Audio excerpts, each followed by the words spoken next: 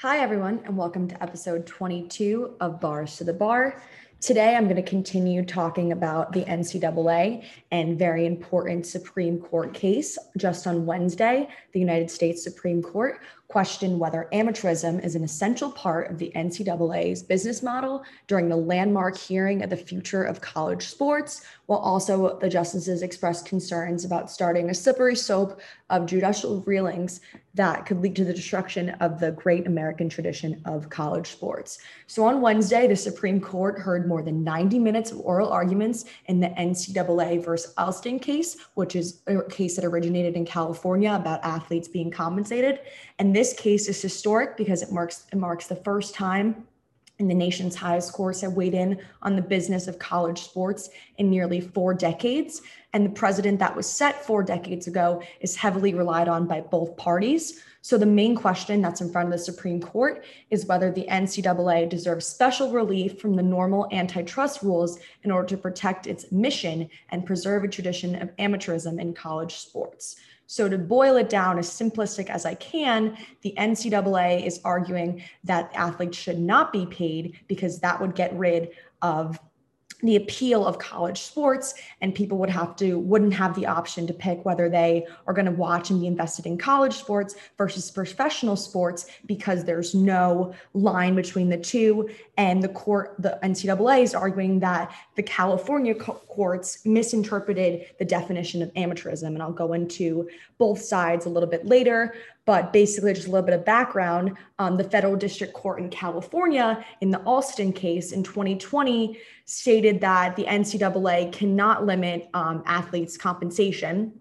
And then this ruling opened the doors for athletes to receive unlimited benefits as long as they're related in some way to education. So the benefits of this would allow is classroom equipment, they can study abroad, funding for postgraduate internships, and cash payments for academic achievement. So all of these things are not currently accessible to NCAA athletes. And I listened to the entire Supreme Court oral arguments. It's obviously very cool to be a law student right now. I just did my first oral argument, but to hear the Supreme Court discuss something that I'm so passionate about and so invested in, and I can't wait to see the outcome, is really, really, really cool. And I'm really excited to kind of share what's going on and to kind of understand the situation better myself. So let's just dive right into the oral arguments. So obviously we are in the midst of March Madness. This weekend is the Final Four. We've had excellent competition for the women's tournament. I'm glad that the focus is now on the actual play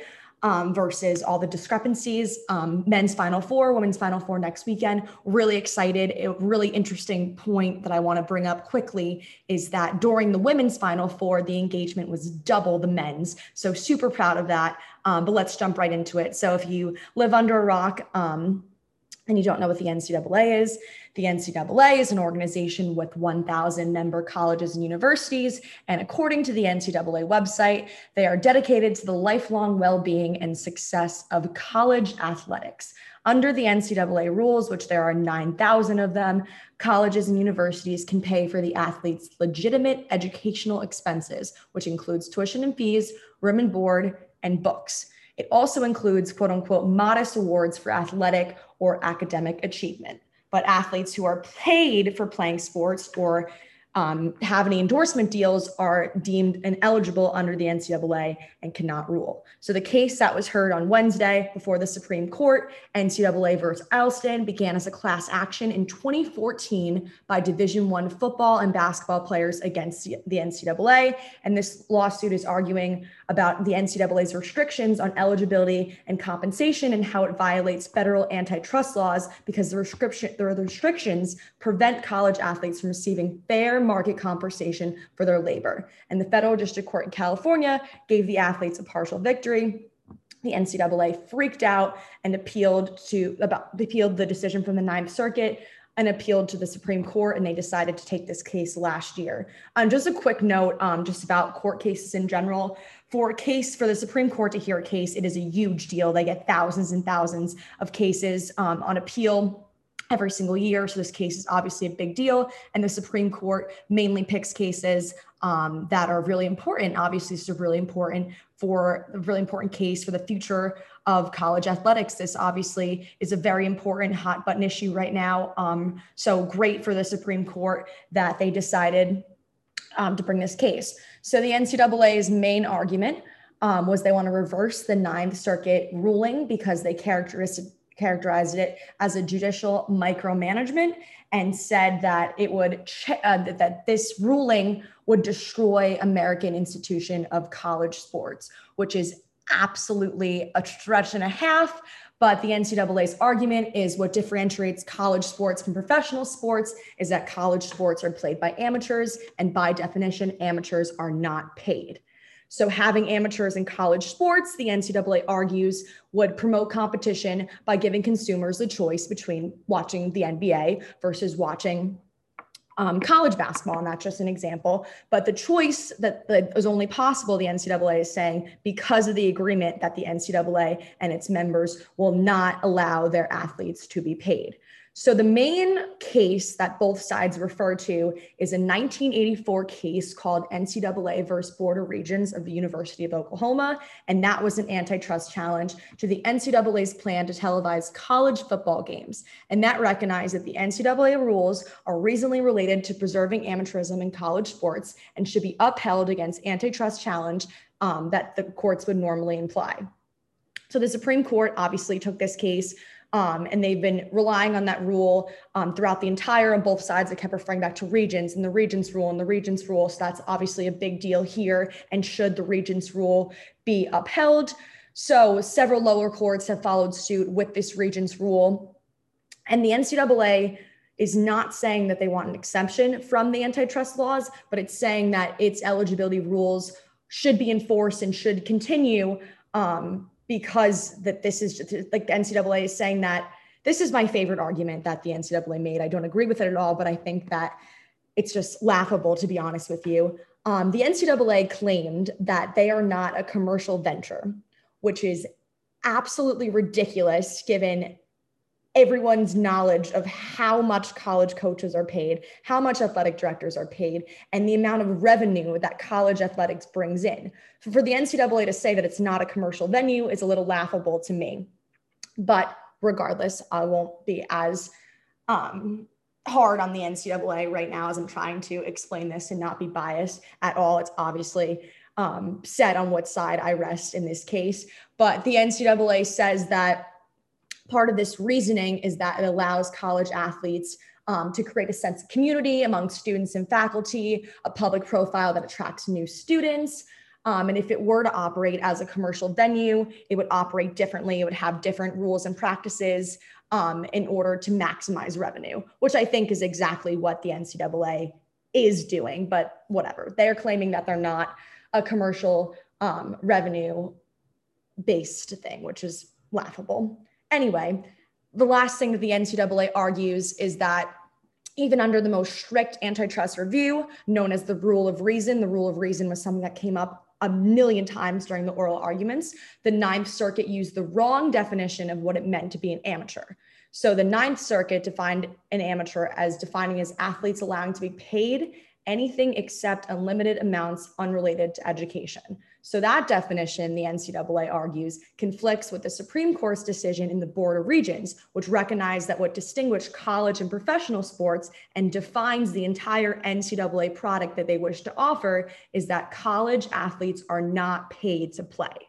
So that's the phrase that pays here. The NCAA is saying our athletes will not be paid to play. Obviously, the athletes have a completely different argument, but to just wrap up what the NCAA is saying, that under the Ninth Circuit ruling, a school could theoretically say that a star athlete will have a $500,000 quote unquote internship at a sneaker company, and it was related to education, even though we all know that it really wasn't really related to education at all. And if there even was a quote unquote internship there. So that's what the Ninth Circuit basically held.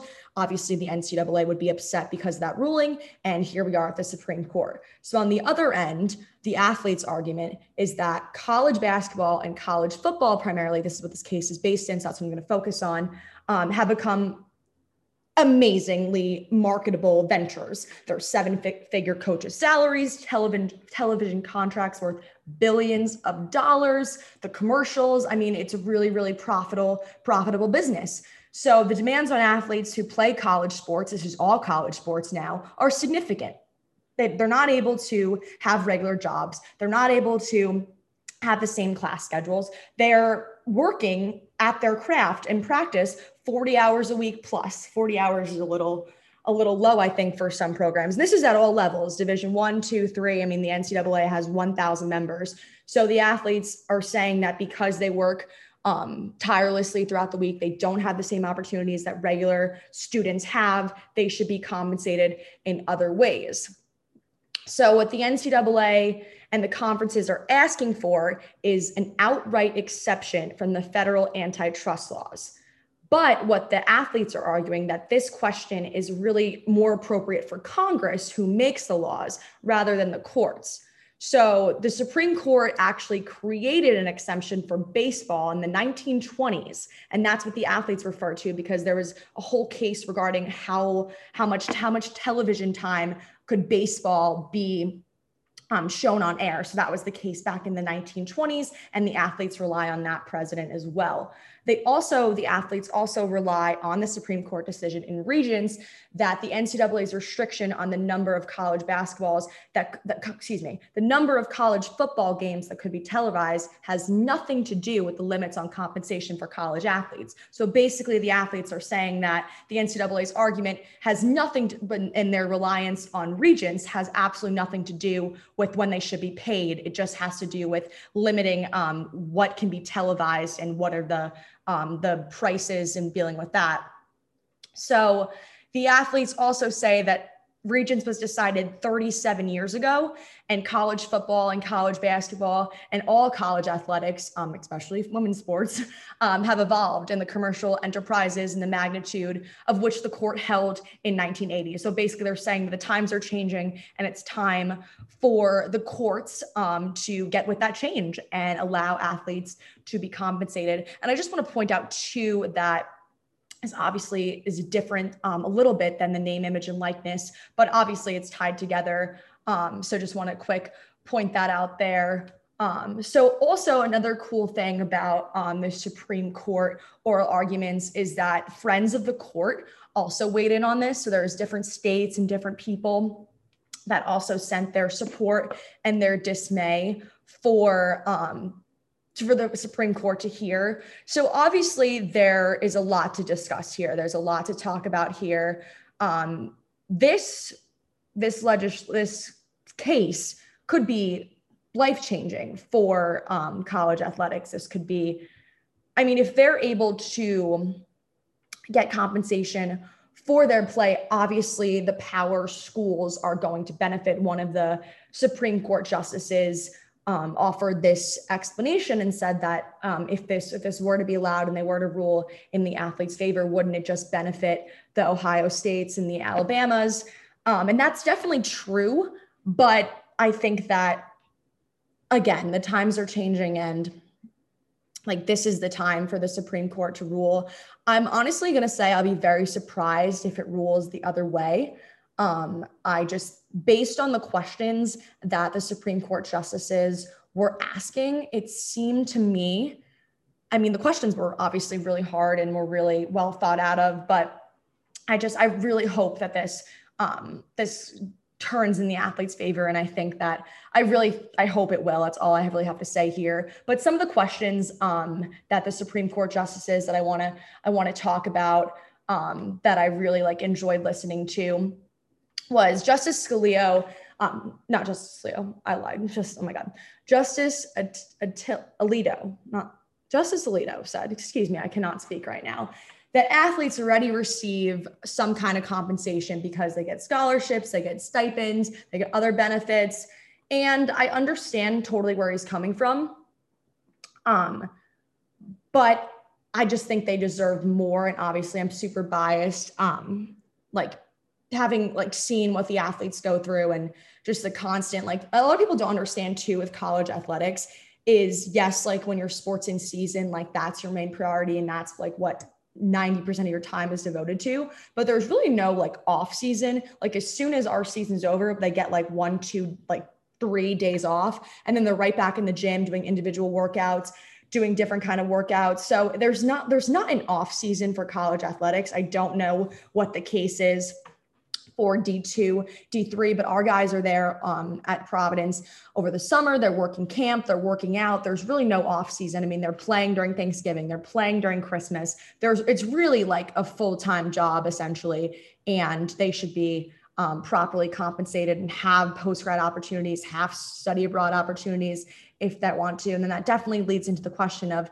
how, like, where is the cap here? And that's a lot of the things that the Supreme Court justices were referring to. They said that if they rule in the athlete's favor, this would open the floodgates, and it's a slippery slope argument for future legislations. And I see kind of where they're coming from. Justice Kavanaugh talked about what's the end game here and what's the end game for the plaintiffs to feel satisfied in the future. Justice Kagan talked about the floodgates argument. What's next is going to go up and up and up. That'll be as soon will be a regular labor market. And I definitely think that that's a legitimate concern. And that's the direction that it would probably go in, given that you have 1,000 schools. I don't even know how many college athletes that would be able to benefit from this. But I was just listening to Token CEO before, and she had Sedona on, and she talked about exposing the NCAA and all the injustices and her storytelling and how her following, that she's constantly contacted by sponsors wanting Sedona to promote their products to her following. And I think that if this legislation is passed in the name, image, and likeness, like it's just like it's going to explode. It's going to change college athletics. And I fully support it because of women like Sedona, because they're the ones that are going to profit the most. And I think that what's really, really interesting, cool about our generation, my generation, and society today is that you don't necessarily need to go to a power conference or a power school or be the best basketball player to have a social media following. So I think it's going to be a very interesting landscape, because you're going to have basically like walk-ons exploding and going crazy and being able to benefit off of their name, image, and likeness, whereas they might never see the basketball court. So it really is all going to depend primarily, I believe, on social media. And I think that obviously with sponsorships and looking at it from a business standpoint, obviously sponsors are going to want to have the most following, and they're going to want to like sell their products. They want to have athletes that are the people are going to listen to. And obviously you're going to want an athlete that has 3 million, 4 million followers, as opposed to maybe a really, really good athlete who doesn't really have the social media following. So it's very, very, very interesting to think about that yes, they're college athletes, but you're entering a whole different landscape when you're talking about profitability and how much sponsorship and ads. Obviously, there is somewhat of a correlation between being a fantastic athlete and having that athletic ability. But I think there's also like a small window where you don't necessarily have to be the best on the team to get that travel experience, to make TikToks about traveling or life of a D1 athlete. I think it's really, really interesting. And I really, really hope that the Supreme Court rules in favor of the athletes. I think they deserve to be paid for their athletic ability. I think they deserve to, obviously a lot of people are saying that like, isn't it enough that they get tuition, they get room and board. Another argument that the Supreme Court justices also brought up was, what is the benefit of a football player to kind of take advantage of the system, I want to say, and play for 3 years, get free tuition, get free room and board, and then just leave for the NFL? Like, who benefits there? And I think that definitely see both sides there. With the football rule about 3 years, obviously different with the NBA. I see what the Supreme Court justices are saying, and I see their concern, but that wouldn't be as much of an issue if that same college football player was able to benefit financially starting out from his freshman year. And I think that another thing too is that if athletes are able to be paid for their academic achievements, paid for study abroad, I think that it's really not going to matter as much as where they go to college. And I think that another really cool thing that among the awesome things that came out of this year's March Madness is that I hope that recruits see that it really doesn't matter what quote unquote school you go to. If you're not on a team that you're going to obviously play well and fit in and know your role. So I think that like when you look at like Oral Roberts, for example, and how far they went, I mean, like look at all the schools that didn't play when they're playing. And I think that it's really, really interesting. Also quickly, I reached out to Donius and Fordo today asking about the transfer portal because it seems like everybody and their mother is transferring schools. So for college basketball, you no longer need to sit out for a year. So if you transfer schools, you can immediately start playing. And I think that it's a little crazy that so many players are, I would argue, role players at some schools are transferring. So we'll see what happens with that. Obviously, Roy Williams announced he's retiring today. There's some talk about Jay Wright possibly taking that position at UNC. I doubt that he will leave for Villanova. We'll see. I know the Loyola Chicago coach is a hot commodity right now. Marquette hired their coach. Shaka is coming there. So lots going on with the college athletics right now. I'm just really trying to absorb as much information as I possibly can. I'm really excited for the Final Four.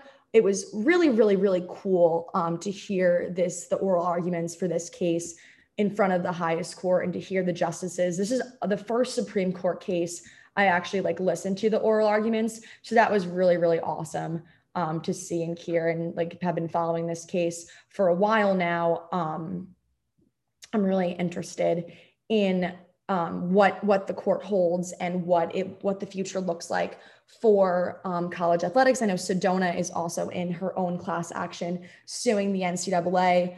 I'm excited. Another guest in the Token CEO podcast was the Baylor women's coach. She's like a little firecracker. It was awesome to hear her. I was cracking up because she said that as soon as she gets home from San Antonio, she is going to go to the NCAA offices and speak to the female employees about all the discrepancies that occurred during the NCAA women's tournament. So that was awesome to hear. Side note of all this NCAA sports law stuff, I am in my spring trimester of law school. Sometimes I forget on this podcast that it is a law school podcast.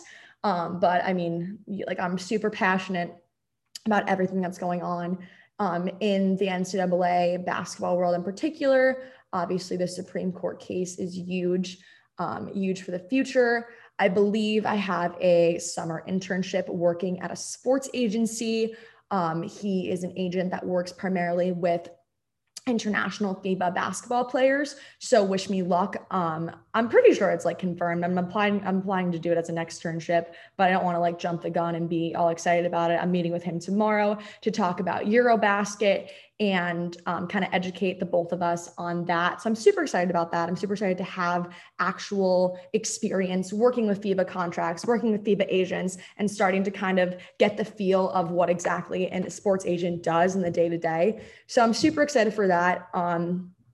Yeah, it's a great time to be in law school. It's a great time to be a woman who wants to enter this sports field. It's a great time for social media and for people to raise their voices and call out injustices for corporations like the NCAA. I don't even know if I can call it a corporation. I don't think it's a corporation, but I just did. But shout out to Sedona for standing up to this big giant, which is the NCAA, and inspiring more women to stand up for what's right and when there's things are wrong, to call them out.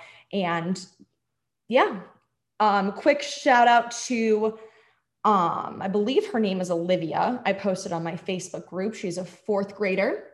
She was inspired by the U.S. women's soccer team. She started a petition to air more women's sports on ESPN. So if you're listening this far, go to my Facebook page and sign the petition.